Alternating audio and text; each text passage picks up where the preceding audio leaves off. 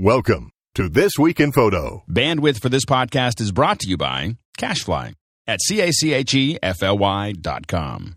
This episode is brought to you by Shutterstock.com. With over 28 million high-quality stock photos, illustrations, vectors, and video clips, Shutterstock helps you take your creative projects to the next level. For 25% off your new account, just go to Shutterstock.com and use the offer code TWIP1013.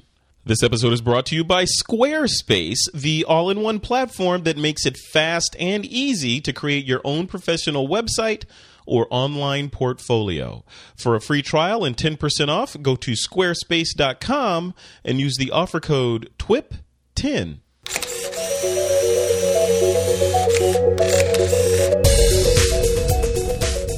This week on TWIP, Canon's financial forecast is haunted by smartphone creep.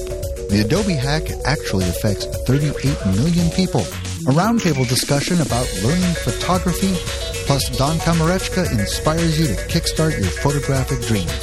It's Wednesday, October 30th, 2013, and this is TWIP. Welcome back to TWIP. I'm Doug Kay, your host for this week, sitting in for Frederick Van Johnson, who is running around the country doing who knows what. And joining me this week to discuss our topics and much more are Don Komarechka and, don't let me butcher her name, Valerie Jardin. Hello. Very good. What's the start? Hi, Don. Hi, Valerie. Hi, guys. Hey, Doug. And thanks for pronouncing my name correctly as well. I did. One time I wrote down Dan instead of Don. I've been doing that with another friend. Drove me crazy. But anyway, glad to have both of you on the show today. It's nice to have old friends supporting me for my first time as sit-in virtual Frederick. As always, why don't we start out telling the TWIP audience what you guys have been up to. I know what some of you have been doing, and it's been a busy time. Don, how about you? Well, I've been packaging and shipping books quite a bit lately. I had my official book launch not too long ago, this past weekend, and it was hugely successful.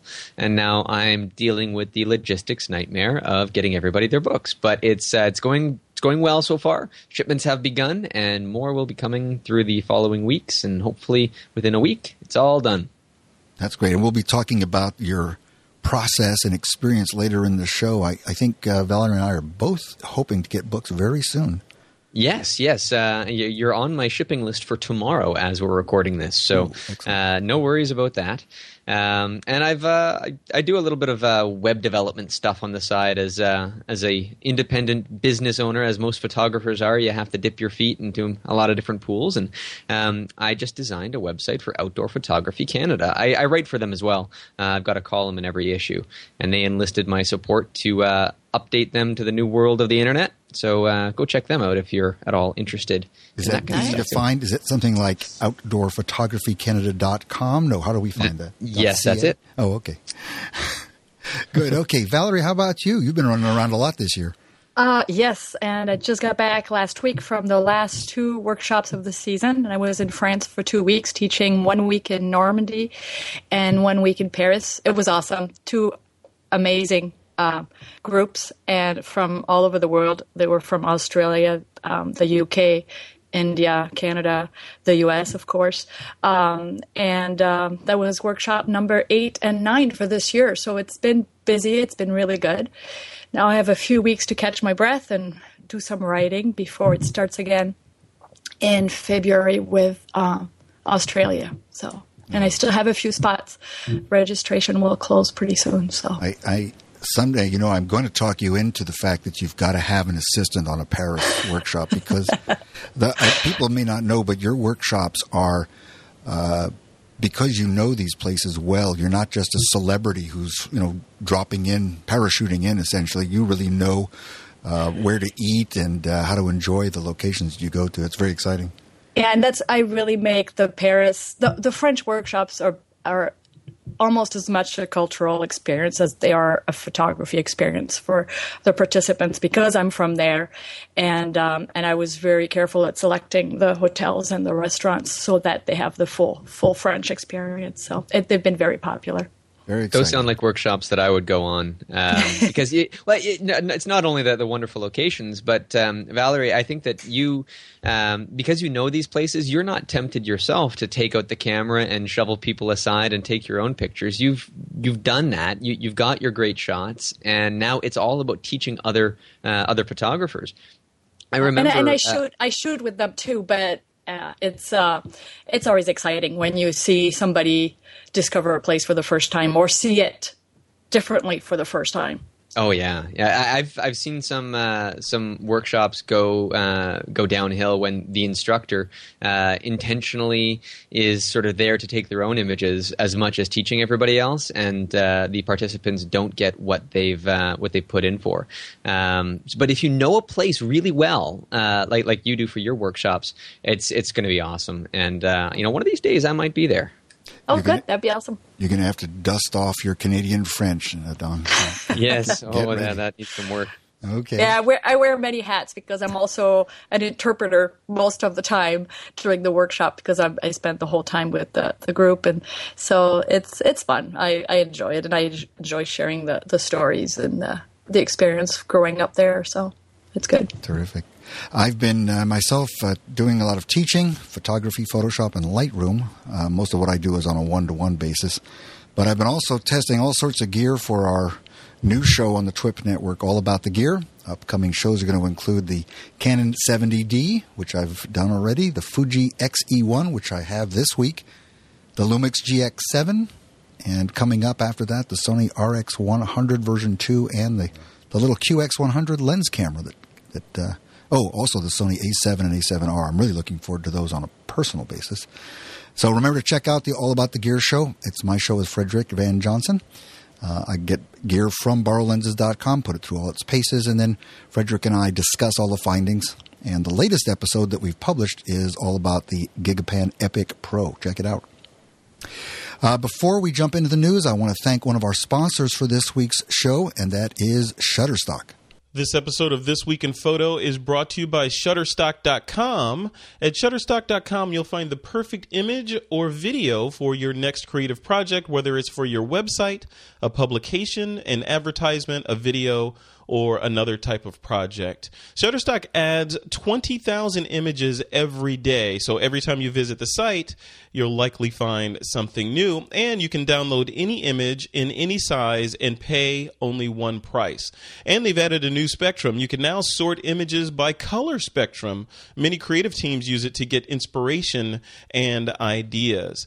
Now, you can sign up for Shutterstock today, and you don't need a credit card. You can just start an account and begin using Shutterstock to help you imagine what your next project might look like and save your favorite images to a light box to review later.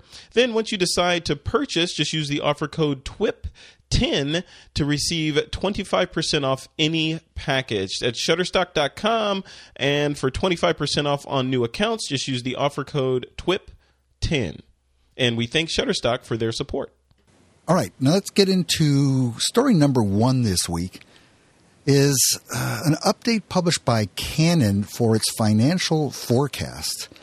And Canon's take is that they're blaming smartphone companies such as Apple and Sony for some reduction in their revenues. They're basically saying that revenues are going to go from $260 billion in 2013. According to Canon, consumers are switching to smartphones as their go-to photo tools, as smartphone manufacturers are incorporating larger sensors, more high-powered lenses to entice shoppers and so forth. So Canon's readjusted their projected sales of DSLRs in particular from 9 million units down to 8. Now, I don't know what they've said about their other cameras that are not DSLRs, but we'll talk about that. This is a topic we've talked about a lot on This Week in Photo, so I don't want to spend too much time on it, but Canon's really out there sort of validating what we've been saying, which is that DSLR market is perhaps shrinking. Valerie, let me start with you. What's your take overall on the Canon story and how it relates to the market overall? And do you really think smartphones are infringing on the DSLR market? No, that just doesn't make any sense. I think smartphones are definitely infringing on the point-and-shoot market. But I think it's the mirrorless that are infringing on the DSLR market. And maybe they should make a bigger effort at coming up with new mirrorless systems and maybe cater to that growing market instead of worrying about, it doesn't make sense. Cell phones are not replacing DSLRs. Yeah, that's true. Now, this week at the New York the Photo Expo, one story I read said, great stuff from Sony, great stuff from Fuji, Panasonic, Olympus, and the most exciting thing at the Canon booth was a firmware upgrade to the 1DX. Ooh, that's exciting. Right. So, Don, let me ask you, first of all, your comments overall on this. And, I know where Valerie stands because she's a huge X100S fan, as am I, although she owns one and I don't. But what's your take overall on this? And tell us, do you also use a mirrorless camera in addition to your big one? No, see, I'm using the 1DX, so that firmware update's exciting for me, although it's coming out in January. But no, you look at these numbers, and if I were to get a second camera, it would be a mirrorless one.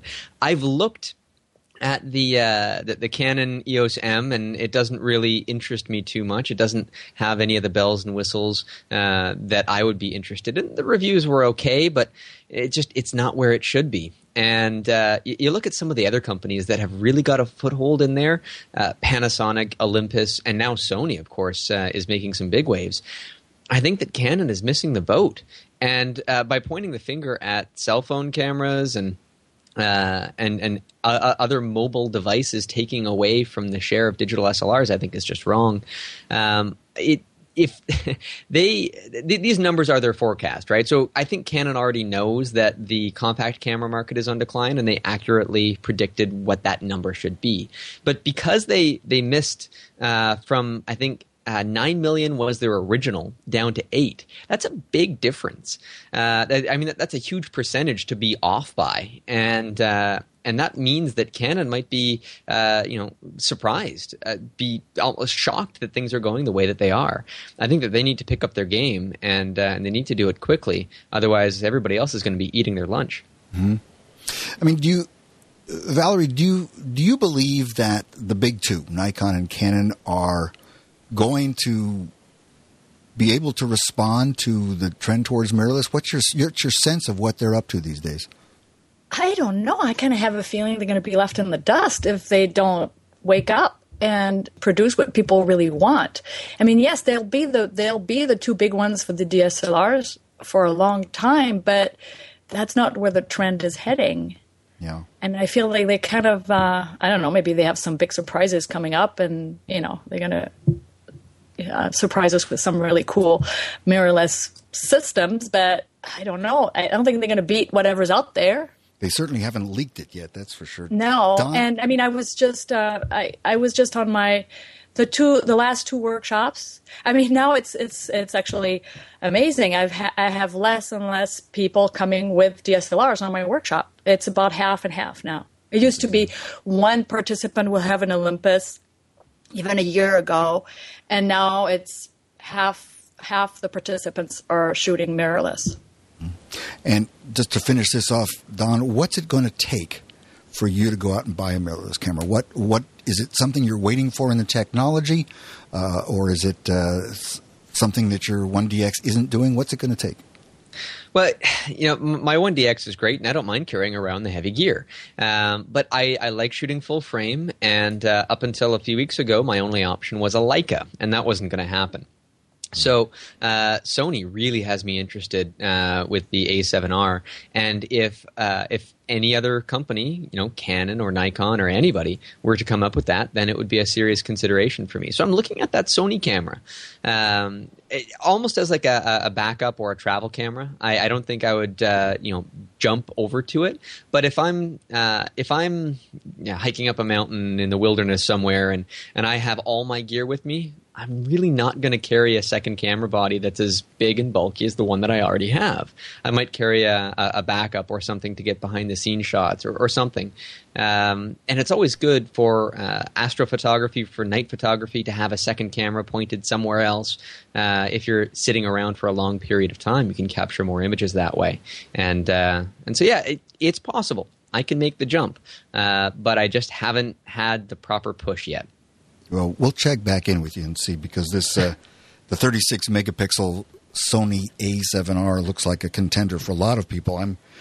Given that that's the same resolution as my Nikon D800E, I'm wondering why carry around the bigger body, especially since most of what I shoot with the D800E is manually focused anyway. That seems to be the only reason I might not want to use the Sony. We'll see. It's going to be interesting. Let's go on to story number 2 this week. A few weeks ago, we covered a story about Adobe, the company, being hacked, and a number, I guess 38 million customers had their credit cards and passwords both encrypted, stolen, and it turns out, but the original number, Doug, was I think 2.9 million. Yeah, it was a much lower number. I guess the update that came out today was that it was a much larger number of people. Also, someone suggested that the source code for Photoshop might have been stolen. I don't know what that means and who might get their hands on it, what they might do with that.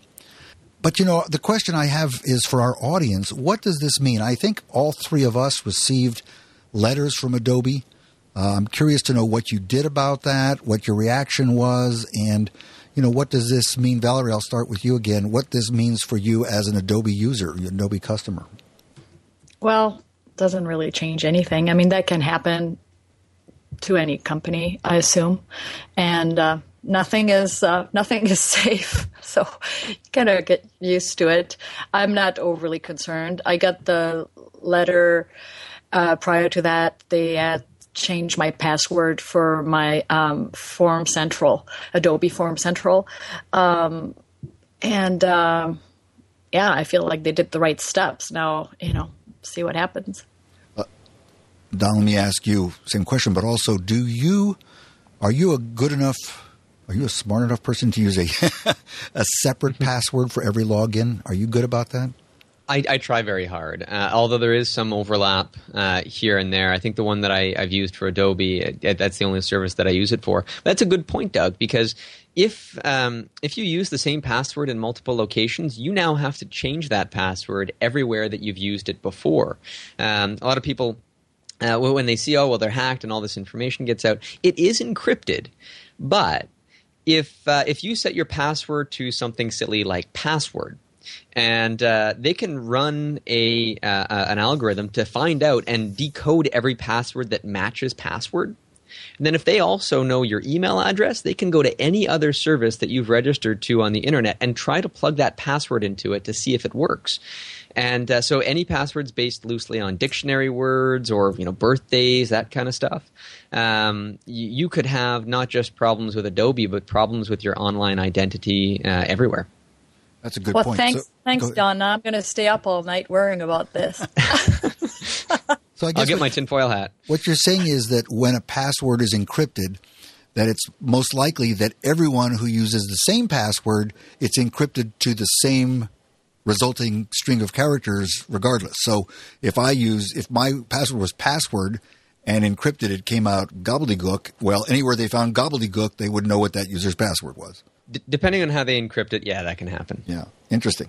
I had lunch with a friend today who is a Photoshop user, and he discovered that his bank, in reaction to this, canceled his credit card with no advance, not only no advance warning, no after-the-fact warning to him until he went to use his credit card. And it turned out it was because they were somehow notified by Adobe. That's sort of interesting. For me personally, like you, I got the letter in the mail, but I looked at that and they wanted me to go to a website where they said they had arranged for some free security services for me. But I realized, how do I know that letter really came from Adobe? Could that letter have been part of a phishing scam? It turned out it was from Experian, and I went there. And what I found was that, of course, they what was really strange is when I went to Experian's site, they claimed to know all about me, but yet they asked for my Social Security number. And it was very, very strange. So, did you guys take advantage of, I don't know if you got that in Canada, Don, but Valerie, did you take advantage of that service that they offered? Not yet, because I just got back from traveling for almost 3 weeks, and I had a whole pile of things to go through, so that wasn't really on my priority, but maybe it should have been. Did you get that offer too in Canada, Don? I did get an email to that effect. I had already read the story, so I honestly didn't pay much attention to the email. I knew it was going to come, and that online identity protection stuff, I'm not even sure how effective that would be. It's a nice gesture for Adobe to offer that to everybody, but it's still like a Band-Aid on a shotgun wound. I mean, it's not going to fix the problem. You still have an issue that needs to be resolved. Yeah. In the famous words of Scott McNeely, one of the original people at Sun Microsystems, you have no privacy anymore, so get used to it.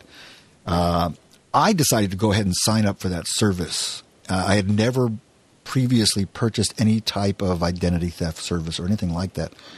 And one of the things you get is a free credit report, which, of course, they want you to upgrade to a paid credit report, which I did not do. But I was really interested. I've always been curious what these credit reports look like. You have never seen anything less accurate in your life. It had, as my current employer, a place I have not worked for over 15 years. It had nothing current. It was just shocking. So, I don't want anyone to hold me personally responsible, but I would not recommend that you rush out and take advantage of this terrific offer that Adobe has made for all of us to sign up for this free service. I was unimpressed. Any more comments on that one before we head on to the next one? Just be careful about what you do online and don't use silly passwords. That's right. Yeah, I use a product called Digit 1 Password on Macs. I think the whole thing might be available on Windows too. And so every password that I use is unique and one that I cannot possibly remember. It has too many strange characters in it. And so far, that's done well for me. Well, how do you remember it? I don't. Well, I have this app on everything. I have this same app on my Mac, my laptop, my iPhone, and my iPad, and they're all synced through Dropbox. And the database file is encrypted itself. So I'm not worried about that. The encryption looks to be pretty good. So it's a few extra steps, but if I'm on my iPhone, for example, I have to do a copy and paste of that password. But I don't even see it because they don't show it to me. It's in a an what is it called? It's called 1 Password, Digit 1 PASSWORD. Okay. And it's a very good app. Okay. And you can get it. You can get it on all your platforms. I'm sorry, I don't know if it's available for Windows, but it certainly is for Mac and iOS. It is on Windows. Oh, it is. Okay, good. All right. So here's a story that I'm particularly interested in. This isn't a news story so much, but given who we have on the show this week, I thought it was an interesting discussion. All of us, in one form or another, teach photography, whether it be classroom style, workshop, and so forth. And I'm particularly interested in what are the most effective ways of learning photography. In other words, books, workshops, videos. I'm curious to know from each of you what you found. Is there one answer to this question? How do you help somebody determine what's the best way for them to improve their photography? Valerie, let's start with you again. Well, it all depends. I mean, they want to just become a better photographer for a hobby, or do they want to turn it into a job? I kind of had the sense that we were going to talk about becoming pro photographers. But if it's just for a hobby, everything is available and free on the internet now. And so everything they need to learn about how to use their equipment is available. How to get out of the full auto mode, they can learn that so easily. Some people prefer to learn in a classroom, and that's totally fine. They can certainly find some workshops or some community college classes to learn how to use their gear. Then when it comes to vision and developing a vision and a style, they just need to shoot every day and work on some project. I mean, I've seen photographers grow so much by doing a 365 or a 52 project. And so that's one way to do it. But then again, depends on what their means are, and if they can travel and learn on a workshop, that's another way to do it. Some people like to learn in a group too, and that's a lot of fun. Don, do you have people who come up to you and say, I'd like to become a better photographer, what should I do? Have you ever been asked that in that simple a manner? Yeah, and it's a very difficult question to answer when they when they say it so simply. I would say, everybody's passionate about something. Everybody's got a hobby or an interest. Outside of photography. I mean, even photographers will be interested in other things. And I think that if you could take something that is of interest to you, that you might spend time thinking about and working on, or somehow relate that back to photography. Say if you're into cars, then take your photography and merge it with that. Whatever it is that you find passionate about, wrap photography in it, and you'll see that your skills in photography will grow a little bit faster because you're involving yourself more. It's like if you could imagine, so you just buy a brand new microwave or something. The chances that you'll use every feature on a microwave, most people just push in the numbers and hit go, and that's good enough for them. And there's no incentive to learn anything more. I think that when it comes to photography, you have to have some sort of passion that drives that knowledge forward. Because like Valerie said, everything is out there for you to learn. But if you don't know why you should, if you don't have anything driving you forward, any special project or special interests in photography, I think just figuring out what it is that you need to get out there and shoot is going to allow you to learn the skills to do it properly. And then that'll translate to other areas of photography, and you're off to the races. Yeah, Go ahead, Valerie. Go ahead. Oh, I also talk to a lot of photographers who feel like they're in a creative rut, and I tell them just start a photo walk group in your area, or go on photo walk and give yourself a theme. I mean, sometimes it gets boring. You go in your same hometown and shoot the same. You feel like you're shooting the same thing every week after week if you only go out on weekends, and just go out with a theme. Just pick a color. I'm going to photograph people walking their dogs, whatever it is. The sky is the limit. But it's going to turn it into a treasure hunt, and it'll get exciting again. Or work on a project, or teach a child photography. Take a child out, and you'll be surprised what they can actually teach you. So there are so many ways to get out of your comfort zone and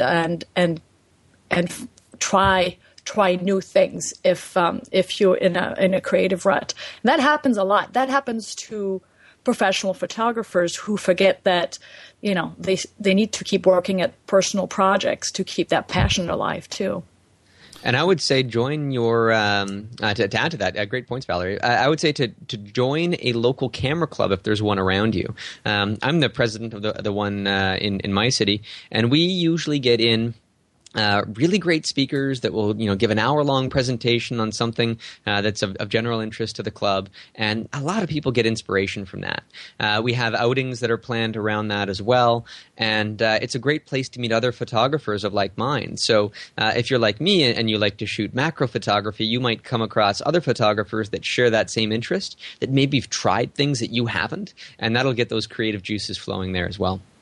I'll second that recommendation. I'm active with my local photo club too, and there are so many different kinds of activities. We also do competitions. They're competitions in a nice way. They're judged by somebody independently, but just the process of hearing a judge's comments about your images and the images of other people in the club, I find to be very, very helpful. Valerie, let me ask you, when you do a workshop, I'm sure at some point you've encountered somebody who comes out to a location.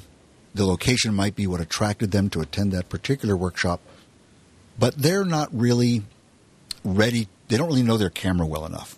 They haven't dealt with the very basic issues of either their camera or the concepts of exposure and so forth. what do you do? Do you actually work with them on those workshops, or do you tell them to throw the camera into automatic or program mode? No, what do you usually do? I work with them, and that's rare, but on every workshop I have one or two participants who, has been shooting full auto or just switched to a manual mode and they're not too sure what to do. And most of what I teach two workshops, basically. The travel photography workshop is all about seeing, and a big part is street photography in Paris. That's the biggest component. And the other one is learning to see photographically. So, of course, they need to take control to tell a story. So I put them usually in aperture priority mode, and then they can't learn everything in just a few days and still enjoy the workshop and have fun. So baby steps, but I get them if they're on full auto, they get out of full auto the first day. And then from there, they realize that, well, that's not so complicated and I can actually control something. And then the other part is a lot of the students come and because to come on my workshop, you need to know how to use your processing software. And they come and they have Lightroom on their computer, but they haven't opened it yet. And they said, there is no way you will learn Lightroom while you're in Paris for a week. First of all, it'd be a huge waste of time because you want to be, the street is your classroom. You don't want to be spending 10 hours in a classroom learning how to use a software that you can learn for free at home. So that is trickier if they're not prepared with that because, I will teach them some basic stuff, but there is not enough time for me to be everywhere and to spend time. My time is better spent in critique and on the photo walks and one-on-one time versus, teaching them something they can actually learn at home before they leave on the trip. Same with the camera. But that said, sometimes they just need that little push. And it doesn't take too long for somebody to feel comfortable in aperture priority, for example. And when we shoot street, I tell them to let the camera do a lot of the thinking because you only get the one shot. So if you start to go into full manual, you're going to miss the shot. And street photography is not about, showing your skills in manual mode. It's about showing your skills as an observer and being able to capture that special moment. So the camera does a lot of the thinking. Don and Valerie, I noticed something in common to what you both had to say was that you started essentially with the subject. With Valerie talking about getting out of your comfort zone, shoot something new. Don, you were talking about finding something that you're interested in and get absorbed in that and basically let that drive your photography. Again, Don, when you have students that you work with in a workshop, how do you relate that back to, again, the technical issues? Are they an obstacle for your students, or do they get past it one way or another? Well, I'm a very technical photographer, so a lot of my images require, some technical expertise and a little bit of, physics trickery and what have you. But when I teach a class and I show people how to make refractions in a water droplet of something they put in behind, and when they see my images at first, it's so mysterious. It's curious and captivating, and they don't think that they could ever do it. When they realize how simple it is, it's a very freeing moment. When it's something that they might have not ever considered to even try because they thought it was beyond their capabilities. But as soon as you take it and put it right in their hands and say, okay, you need these 3 things in this order and you're done, then everybody just has an aha moment. And that allows everybody to go out there and not be afraid to try new things that they might have been afraid because it was too complicated or too advanced. And photography is a learning experience, and you learn a lot from your mistakes. If you don't try, you won't learn anything. So, Valerie, when you take students to Paris or Normandy, after the workshop, what do your students tell you that they got out of that workshop that was different from what they expected? That's a tricky question, huh? Yeah, well, they all fill out a questionnaire within a week or two after the workshop because that helps me, make changes and tweak a few things for the next workshop. Well, for the most part, because it's for a lot of them, it's not their first time in Paris. For example, I've had participants who were in Paris dozens of times and but had never experienced it the way they experienced it on the workshop because they had never taken the time to photograph people, to talk with people, to do street portraits, and they saw a more authentic Paris. And for them, that's the huge highlight of their visit is they saw it, as I say, outside of the postcard shot. They experienced something they had never experienced before in that city. So that's huge. Other than that, it's just, as Don was saying, all those little aha moments. Somebody who all of a sudden just sees how light, the quality of light, the quantity of light.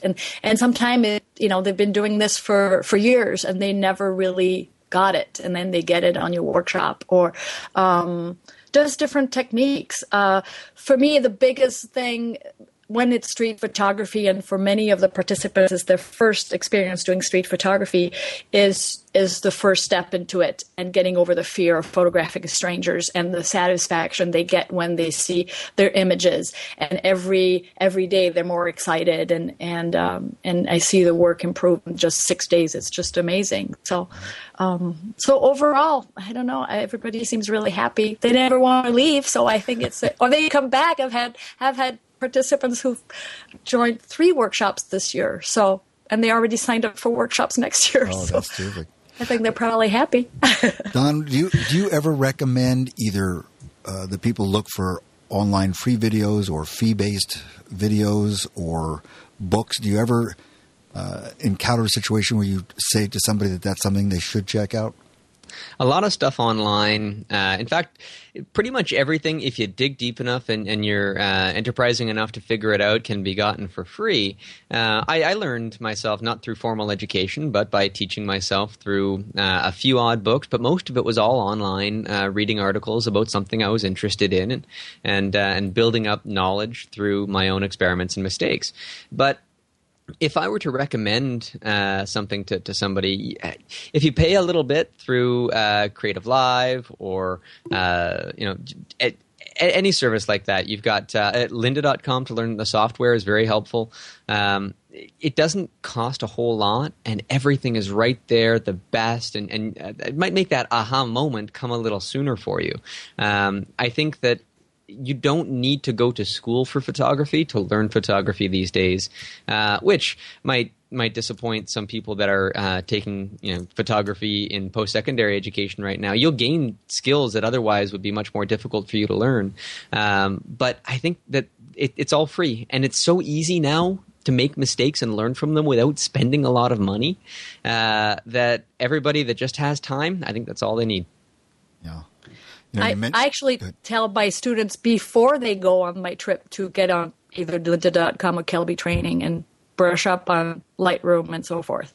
So that's part of my before workshop package that they get. Yeah, they've been a partner of ours here on TWIP on occasion. CreativeLive.com, Don mentioned it. They do something very unusual there that I think people should check out, particularly because you can get exposed to it for free. And that is that they will run typically a workshop that runs 3 days in their studio, 8 hours a day.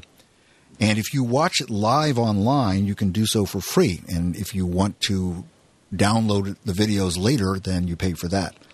But I've actually, had a Saturday free or a Friday free and just put it on the computer and sort of gone in and out of the room watching some very impressive photographers and instructors doing some very impressive things. So that's one I like quite a bit. Okay, let's see. Let's go on to our 4th story, which again isn't really a story. Well, we're going to make it into a story. We started out early. Don was talking about his new book, and the book I happen to know is entitled Sky Crystals. 300 pages, huh? That's a lot of snowflakes. Well, rather than me telling you about it, Don, tell us about the project. I'm particularly interested in what this means to our listeners who may be interested in publishing a photo book of their own. It's one thing to publish a photo book on Blurb and send it to your friends and family. I do that all the time, print 5 copies, 10 copies. But you actually decided you wanted to go out and make a serious project and put this into the retail business. Tell us about how that started and what you've learned from the process. Well, I guess it all started with the idea that, photographing snowflakes was kind of cool. And so I turned that into a little hobby project of mine for about 2 years.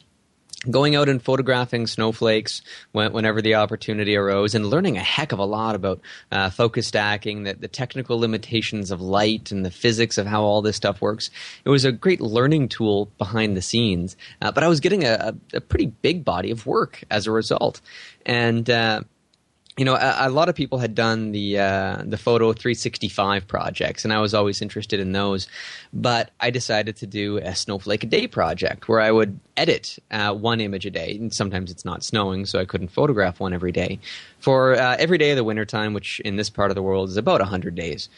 And so I got into this habit of continuously posting these images and digging into all the physics and understanding it. Before I realized it, I had become something of an expert in this one small little niche, and that can happen very easily if a photographer gets passionate about a particular project or genre, or even just one simple subject, and so it started growing from there. About 2 years in, people started saying to me, you got to make this into a book, and so I asked around, started making some connections, and I found out that to produce a book, like to do it right as if I'm my own publisher, I'd have two options. I can go to a publisher and probably get rejected. And even if a publisher would say yes, then they'd be making all the choices. And I'd kind of have my hands tied for a lot of the stuff.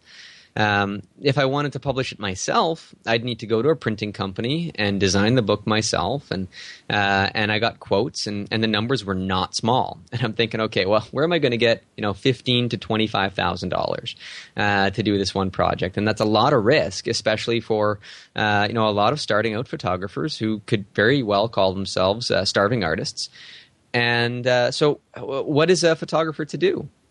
Well, this had been there had been some great successes in crowdfunding, and so Kickstarter is around. There's Indiegogo, which is what I used for my book project. At the time, Kickstarter was not friendly to Canadians, so I asked everybody for money, the internet at large. Now, the key here is, for a few years prior, I had been building up an audience online with the work and with appearances even on this very podcast, and so I had a soapbox to stand on and shout out and say, okay, everybody, you know what I do, and I've explained it, and I've made a lot of friends along the way, and so can you help kick this into high gear? And I tell you, running a successful Kickstarter campaign is more than a full-time job. Reaching out to everybody that you've ever known that could possibly be interested. Of course, family and friends, they'll support you right off the bat. And that might make up between 15 and 20% at the most. But everything else, it's got to come from the kindness of strangers. And it's really rewarding to see that come full circle, and now to be sending everybody back what they've contributed for, and given me all their support and encouragement to create. How long did it take for you to meet your goals, your financial goals on the Indiegogo site? So most of these Kickstarter campaigns will have a set amount of time for the campaign to run, typically between anything from 15 days to 60 days. And I chose 60 days. I gave it the longest time frame possible. And I needed to get 15,000, and I hit that in about 30 days. And so I continued to grow, and the campaign raised just over 25,000, which allowed me to increase the size of the book and a few other things about that to give back to everybody else as well. And now I have additional copies that I'll be able to sell for profit, which will help keep the lights on. Now, are you? I know from before the show started that you've been packing and shipping books yourself. Are you doing all your own fulfillment? Did you have all these books delivered to your home? Yes, dropped off in my driveway. They're heavy, aren't they? Books are very heavy. They're very heavy. I was actually afraid to put them on the main floor of our house for the possibility that it would break the floor. But no, so the books are safely stored, and and I've got them all here. I'm doing my own fulfillment, but it's been kind of a one-man show from the beginning, and it can be done. I started the images. I did all the scientific research. I did all the editing. I built the book in InDesign. And I had people, of course, helping me along the way. I'm not going to say that I did it all myself. I'm not a scientist, so I depend on the knowledge of others to make sure that I'm not off my rocker with the facts I'm talking about. And, it's always helpful to have somebody else check your grammar. My lovely fiance has been so helpful in packaging things and affixing shipping labels and such. And so it kind of takes a village to put it all together. But because there's no publishing company right now, it's all falling on my shoulders. So I'd probably do it again this way because it gives me a lot of freedom, but it's a lot of work. It's a very small village, a village of two. Yeah. What was in the process of starting from scratch and saying you're going to do a book, going everything from the concept to the shipping? What was the biggest surprise? What was substantially more difficult than you expected, or that something that you just didn't expect to encounter at all? Shipping is expensive, and so it's coming to the end of the project, and so I've set aside all the funds for shipping. It's a little bit more than I expected. So there are some surprises along the way, but as far as positive surprises, it was almost immediate the support that people started pouring in because they knew how much I had loved this project before I decided to make it into a book, and to see within a week that my goal is not unreasonable. In fact, it's coming faster than I could have ever expected. The world just seems like a much better place when everybody is on your side, and there's very few moments that you can say that, and that was one of them. So now that the book is done and shipping, I've had tons of positive comments, and for me it was a bit of a worry. I had nobody really read the book before I decided to get it printed and shipped it out. It was my baby. It was the thing that I was trying to create, and no publisher was going to tell me to trim something or cut something out or change whatever it was that I was saying. So it really sort of puts yourself on the line, and at the end of the day, people decide if they like you or not. I guess it's like a gallery opening. You think you put your best images in the gallery, and you really don't know what's going to happen when people start walking in that door, and you get those reactions. And oftentimes people might love the image that you thought was just barely making the cut. So there's always surprises along the way. Mm-hmm. I think that this is, within the last few years, this is now approachable for just about any photographer that has the passion and has a good idea and has that personal project that they've been working on, and they're trying to think about how do I take this to the next level? Because it's risk-free. If I didn't meet my minimum goal, everybody keeps their money, and I don't have to worry about building a book that I don't have the funds to create. And so if I look at it from that perspective, it was very freeing to say, all right, well, I'm just going to do this. And I didn't have to worry about anything. It's either going to happen or it's not. And either way, it doesn't kill me financially to make this project a reality. But I want to challenge you on that. Suppose you hadn't met your Indiegogo goal. Would you really have been able to wake up the next day and say, I feel okay about that? I tried again next year. But you're right. I wouldn't necessarily feel perfect about it. In fact, I might then create the book anyhow and make a few copies on a service like Blurb, which is very expensive. It would have cost me like $120 or something a copy to print it there, and that's just the printing costs. So I probably would have been upset, but I wouldn't have, it wouldn't have been a disaster. And I probably would have had a lot of support and encouragement along the way. Even if I didn't reach the goal, that would have been fuel for me to keep pushing. Valerie, let me ask you about this. I'm going to guess that you haven't done anything quite as ambitious as Don's book. Maybe I'm wrong, but does what he's learned from this, does it give you any motivation to make a publication of the best Parisian street images that you've got?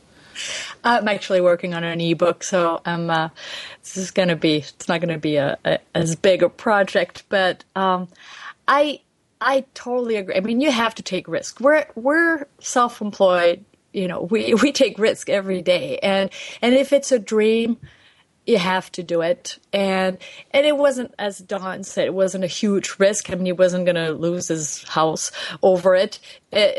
And it worked. I mean, you have to live your dreams. And if publishing a book is your dream, go for it. Especially now. I mean, you have all those options that were not available not so long ago. So why not? I may do that. Right now, I'm working on an ebook that will be more you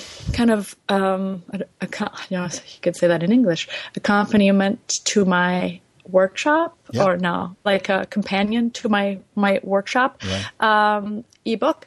But yes, I would love to have a coffee table book with some of my street photography. So maybe I will do that. I'll just call Don so he can tell me what to do. A photography book is different than a lot of other projects or books, even in that. I have, I think, a pretty good idea of what to expect from the book that's going to arrive from Don. I've seen a lot of the snowflake images. They've blown me away. And I really look forward to having prints in my hand, and not just, one or two prints that I might be able to find a place on my wall, but probably not. But to have, hundreds of these beautiful images that I can go through, over again, at a different pace and marvel at the subject matter. I think it's great. I do a lot of, like I say, blurb books. I have not even considered graduating to something like this project, but I really applaud you, Don, for doing this, and I'm so excited about getting that book. By the way, if people want to buy the book, can they still order one? Yes, they can. Right now, you can get it on my dedicated Snowflake website. That's skycrystals.ca. And so you head on over there, and it's there for pre-order. I will be having it, cross my fingers, listed on Amazon as well within the coming weeks. So that, I think, would give a bigger audience to the subject matter. And I know that they take a sizable percentage. I think they take as much as 55% in their program for that. But that's far less than a publisher would have. So right. I'm still happy with the results. And in a previous lifetime, I wrote a couple of books on things nothing to do with photography, and they were distributed. In one case, I published it myself and distributed it only through Amazon. Actually, that's not true. At first, it was in bookstores, and then along the way, bookstores went out of business, and so it ended up being sold only through Amazon. And that was a very good experience because they take care of all that fulfillment. And when I had to reprint a book, I sent my entire inventory to Amazon fulfillment, and that was the most liberating experience of all, was not having to do any shipping. Yeah, trying to figure out, what's a postal code supposed to look like from Israel and all that kind of stuff. That I'm feeling a little overwhelmed, honestly, right now about where things are going to be shipped. But if Amazon can step in and handle that aspect of things for me, then that makes everything easier. Yeah. But I want to carry on to one more point, Doug. I've done this book project, and I'm happy with it, but it doesn't mean that a photographer out there interested in doing a project doesn't have to end up being a book. It could be an ebook like Valerie's working on. And, I've specifically had people ask, are you doing an ebook version? I don't buy Dead Tree editions anymore. Or maybe it's an app, or maybe it's a gallery showing. Maybe it's something even unrelated to photography. Maybe it's directly related to whatever that passion is for you. And so I think that the message to take away is that with the crowdfunding available, with the options for producing something with no capital investment aside from your time and effort, I think that the sky's the limit for creatives today, where you just didn't have the tools, accessibility, or even if you did, a corporation would end up taking most of the glory from you. Mm-hmm. Yeah. Well, Valerie, I hope that's inspired you now to do not just an ebook, but to make a real nice hard copy book of great images from all of your workshops. I'm looking forward to that. Thank you. I would love that. I mean, there's nothing like holding a print in your hands or a book. I mean, there's that. Nothing will ever replace that. So doing both would be awesome. Yeah. All right. Very good. Very good. Well, good luck with it, Don. Congratulations for getting this far, and I'm going to be waiting for mine to show up. I'm sure Valerie will too. Yes. Well, it is time now for drumroll listener Q&A. This is the segment where we try to answer questions that have been at the top of some of our listeners' minds. This week we have one question from Chris Saunders, who posted a question over on our community page on Google+. He is taking a cruise through the Panama Canal in the spring, and he wants to take a time-lapse sequence of that trip through the canal. He says, I'm obviously not going to take 12,000 plus stills with my D7000, so I'm looking for suggestions or recommendations for a decent camera that can be plugged into external power and can be programmed for the interval I'm looking for. Don, this is a technical question. It goes first to you. Okay. What do you think? Got any recommendations for Chris? Well, first of all, just be aware that 12,000 images is going to take up a lot of memory space.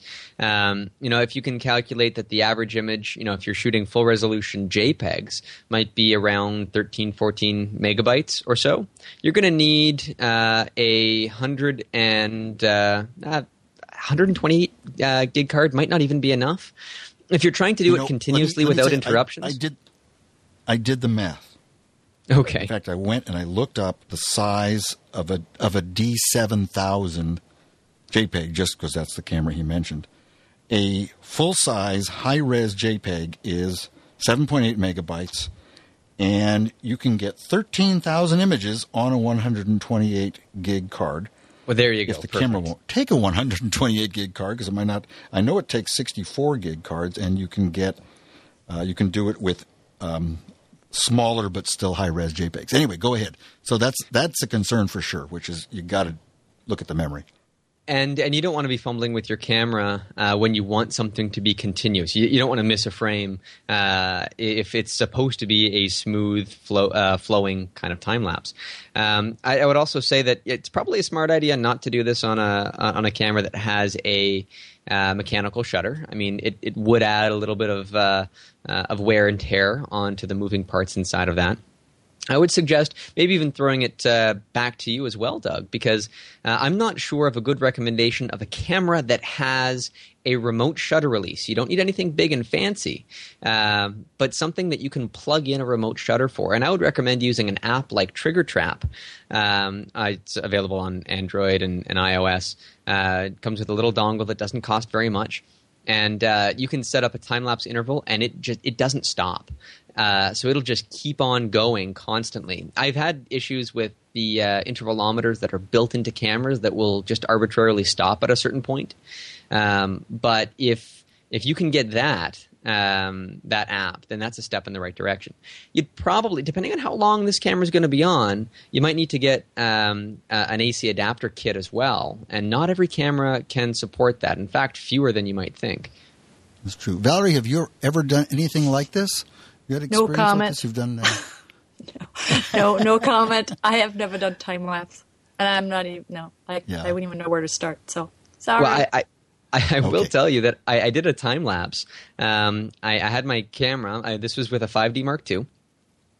And a Nikon D3 and I think a D300 if I'm not mistaken, or D200. These three cameras were on the top of a gigantic pole that was put out over an automotive flea market for the week during setup and activities and teardown.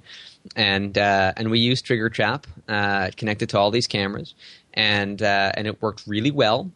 We had to build a special waterproof box for a lot of stuff and make sure that the cameras were well prepared for any inclement weather. So keep that in mind as well.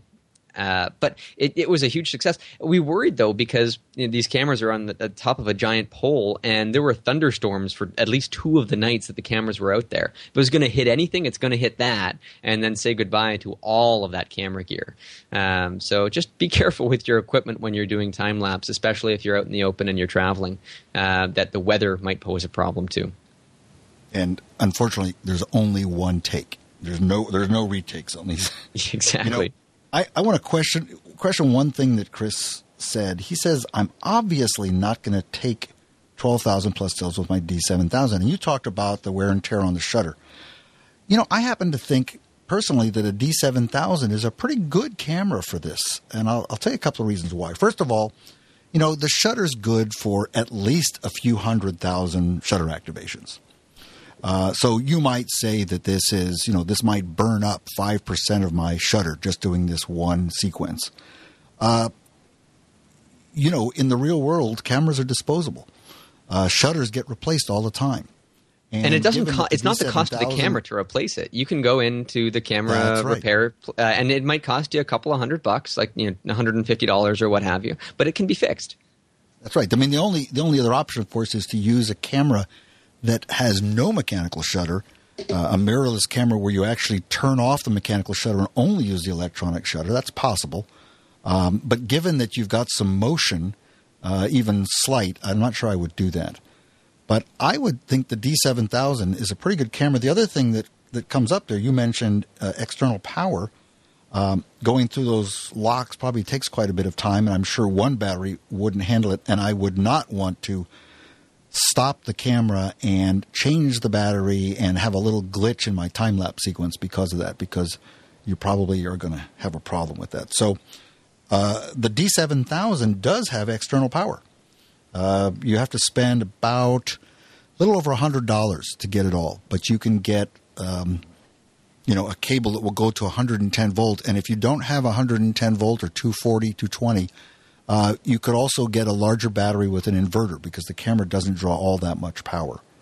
I think that would, given that that's the camera you've got, Chris, I would think that might be a very reasonable thing to do. Again, look at your memory utilization. If you can put a 128 gig card in it, go for it. If not, put a 64 gig in. You're not going to want to shoot RAW for something like this. There's just almost no point to that, or you'll really get into trouble. But it's quite viable. And in the show notes, I'll put some notes about the gadgets that you got to buy for the D7000. And Trigger Trap, I agree, is also a really nice way to do this. And it'll be an interesting project. Oh, it certainly would be. If this is his only camera, though, if he's taking his D7000 and setting it up then to do this, Doug, then if he's going to be taking scenic shots while this is going on, he's going to need a second camera. Do you have any recommendations for what a second camera would be if his D7000 is all locked up? I'm going to ask Valerie for hers because I would agree with it. Well, no, I don't know. Unless he wants to use his Nikon lenses. Well, then if he I wants to couldn't use help his him. Nikon lenses, then you probably get a D50-300 or something like that. But my favorite second camera that I don't even own is also one of Valerie's, which is the Fuji X100. The Fuji, yeah. I mean, I'm testing now the Fuji, the X. What is it? The X1E or XE1? What is it called? I'm shooting with that. I'm in love with this camera. This camera is so much fun to use. It is so easy. It's very similar to the X100S. And the new one, the XE2, has the same sensor as your camera. Mm-hmm. And the big difference, of course, is the interchangeable lenses. And Fuji has really killed it in terms of making cameras that are intuitive to use. A lot of fun. So I don't know if that answers your question, Don. But Fuji is just doing a great job. I would accept that recommendation. The little D50-300, I've not shot with one, but this is one of the killer new Nikon's crop frame sensor cameras, just like the D7000 is a crop frame, and be very good. The other thing you might want to do is, if you're worried about burning up a shutter, is consider renting a camera and burn up the rental company's shutter. Oh, there you go. That's a good idea. They don't charge you by the shutter activation. So if you take a D7000 out of rental, let's say you're going on a 1 or 2 week trip, rent a D7000 and put that one on the tripod and let that one crank through its 12,000 images. Anyway, okay, before we dive into the end of the show, which is our picks of the week, I would like to thank our other sponsor for the week's show, which is Squarespace. This episode is brought to you by Squarespace, the all-in-one platform that makes it fast and easy to create your own professional website, portfolio, or online store. For a free trial and 10% off, just go to squarespace.com and use the offer code TWIP10 10. Now, Squarespace is constantly improving their platform with new features, new designs, and even better support. They have beautiful designs for you to start with and all the style options you need to create a unique website for you or your business. It's incredibly easy to use, but if you need some help, Squarespace has an amazing support team that works 24 hours a day, 7 days a week. Squarespace starts at just $8 a month and includes a free domain name if you sign up for a year. Plus, Squarespace is commerce ready to provide a powerful and flexible e-commerce solution so you can set up shop and start selling things quickly. Commerce is integrated to work with every Squarespace template, and it allows for sales of both physical and digital goods. For example, you could sell music CDs or MP3s or hardcover books or even ebooks. And the digital goods are delivered via customized email links that expire 24 hours from delivery. A single user interface for order management, tracking orders, providing customizable customer email updates. You can print shipping labels, and you can even manage coupons from this interface. They've got a global reach for your online store, as Squarespace Commerce is now available in 10 countries. They're available in the United States, the UK, Canada, Australia, Belgium, France, Germany, Ireland, the Netherlands, and Spain. You can start a trial with no credit card. You can just build your website. Then when you decide to purchase or sign up for Squarespace, you just use the offer code TWIP10, that's TWIP 10, to get 10% off and show your support for This Week in Photo. And we thank Squarespace for their support. Remember, Squarespace, it's everything you need to create an exceptional website. Okay, let's jump into our Pick of the Week segment. Remember, your pick can be anything as long as it's photography related. Don, do you have a pick for us this week? I do, and I tried to find something a little bit more related to some of the subject matter that we were talking about. And it works. We were just talking about Trigger Trap. They actually have a Kickstarter going on right now. I think it's got quite a few days left, if I'm not mistaken. And right now they've got a new product that they're trying to create, and it's called Red Snap. Have you heard about this yet, Doug? No, I have not. Okay, so this particular product is, for those that aren't familiar with Trigger Trap, they let you, aside from the iOS app that can do remote or time-lapse stuff, and it's good for astrophotography and all that, they have hardware that can basically trigger the camera when a laser beam is broken or when something is sensed. So whether it's a motion sensor or it's a sound sensor, you can trigger the camera. And this is great for, shattering a glass bottle or popping a balloon and all this kind of fun stuff. And you could, the creative high-speed photography that you can do with this kind of hardware is so much fun. And so right now, they've got a bunch of different packages on there. You can get into this system for around, they say 90 pounds, so whatever that translates to in dollars. And man, it looks so cool. Give it a look. Right now, they've met their goal and they've far exceeded it. And there's 2 weeks left. So get in while you can and help make it even better. Sounds like a good gadget. Let's check that out. Valerie, how about you? What is your pick of the week this week? It's also relevant since it's an ebook, and our friend Dan Ablin from Chicago, who is on TWIP regularly also, just published a new ebook with PeachPit, and it's called Composition for Portraiture, Creating Compelling Headshots, Group Shots, and Senior Pictures, and it's only $5. So let's show him some support, and it's available at peachpit.com only, and the link will be on the show notes. So for $5, if you like to shoot portraits, can't go wrong. PeachPit only publishes good books. So there we go. Well, let's check that out. It sounds like a good one. I have to laugh every time I hear the phrase senior pictures. When I first heard about that, I imagined taking pictures in a retirement home. Oh, I did the same I couldn't thing. Figure out why that was a business. And so it was, that just shows when I was first getting into this business of what that was all about. I said, senior pictures, why would you do that? Okay, my pick of the week is a little different. It's a fluorescent softbox. It's the Linko Flora 35-inch softbox. Let me tell you how I got into this one. I have some softboxes that I use here, but they are for strobes. And I wanted to improve the lighting on myself and my gear for the All About the Gear show. So I said I need a continuous light softbox. They're expensive, and I looked at all the LED options and all this. And I hate traditional softboxes because they're extremely non-portable. You have to unfold them and push all these rods into them, and setting them up is quite a project. Tearing them down is just as hard. And I wanted something that was easier to set up, and I snooped around. I finally found this one from Linko. It's fluorescent, and the softbox itself is just unfolds like an umbrella. So there's none of this pushing rods through little loops and things like that. So this is $260 if you buy it at Amazon. The kit includes the 35-inch softbox, the stand, 6 5400 Kelvin, I think, fluorescent bulbs. It's very bright. It has a 2 banks, so you can turn on 3 or all 6. The light is very good. You can use it for still photography as well. It's not just for motion pictures.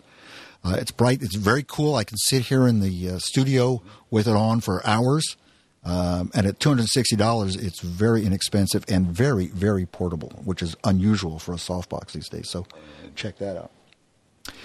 Okay, we are at the end of yet another episode of This Week in Photo. Now, let me ask everybody how people can stay connected with you. Don, what's the best way for people to find out about Don and his book?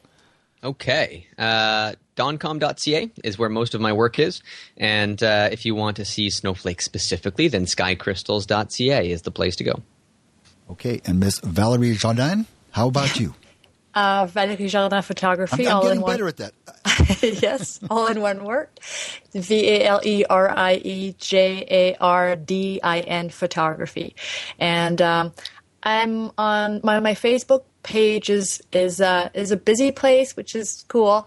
Lots of great interaction there. And I'm spending more and more time on Google Plus as well. So everything is linked on my website, as well as my blogs and all the information about the 2014 workshops, which are already filling up through September. I have a lot of registrations already, so it's pretty exciting. And I'm going to be adding a couple more. So, well, does next year look as busy as this year for you? Yes. I think you said nine workshops this year? 9 sold out workshops this year. So next year I'm making some changes. It's a lot of work to do 2 weeks back to back. So I'm trying to take it easy a little bit and allow some more free time in between workshops. Very good. Okay, and to connect with me, Doug Kaye, you can visit me at dougkaye.com, Kaye with an E. I spend most of my social networking time on Google+. You can find me there.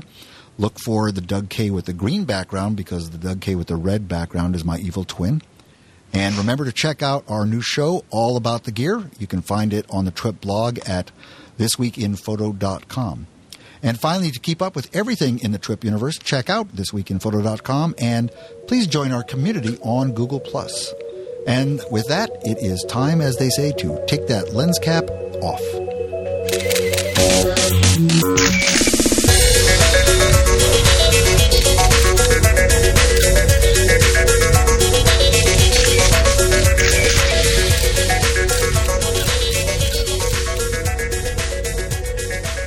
This Week in Photo is a Pixelcore.tv production, produced by Suzanne Llewellyn, with technical producers John Riley and Alutha Jamakar.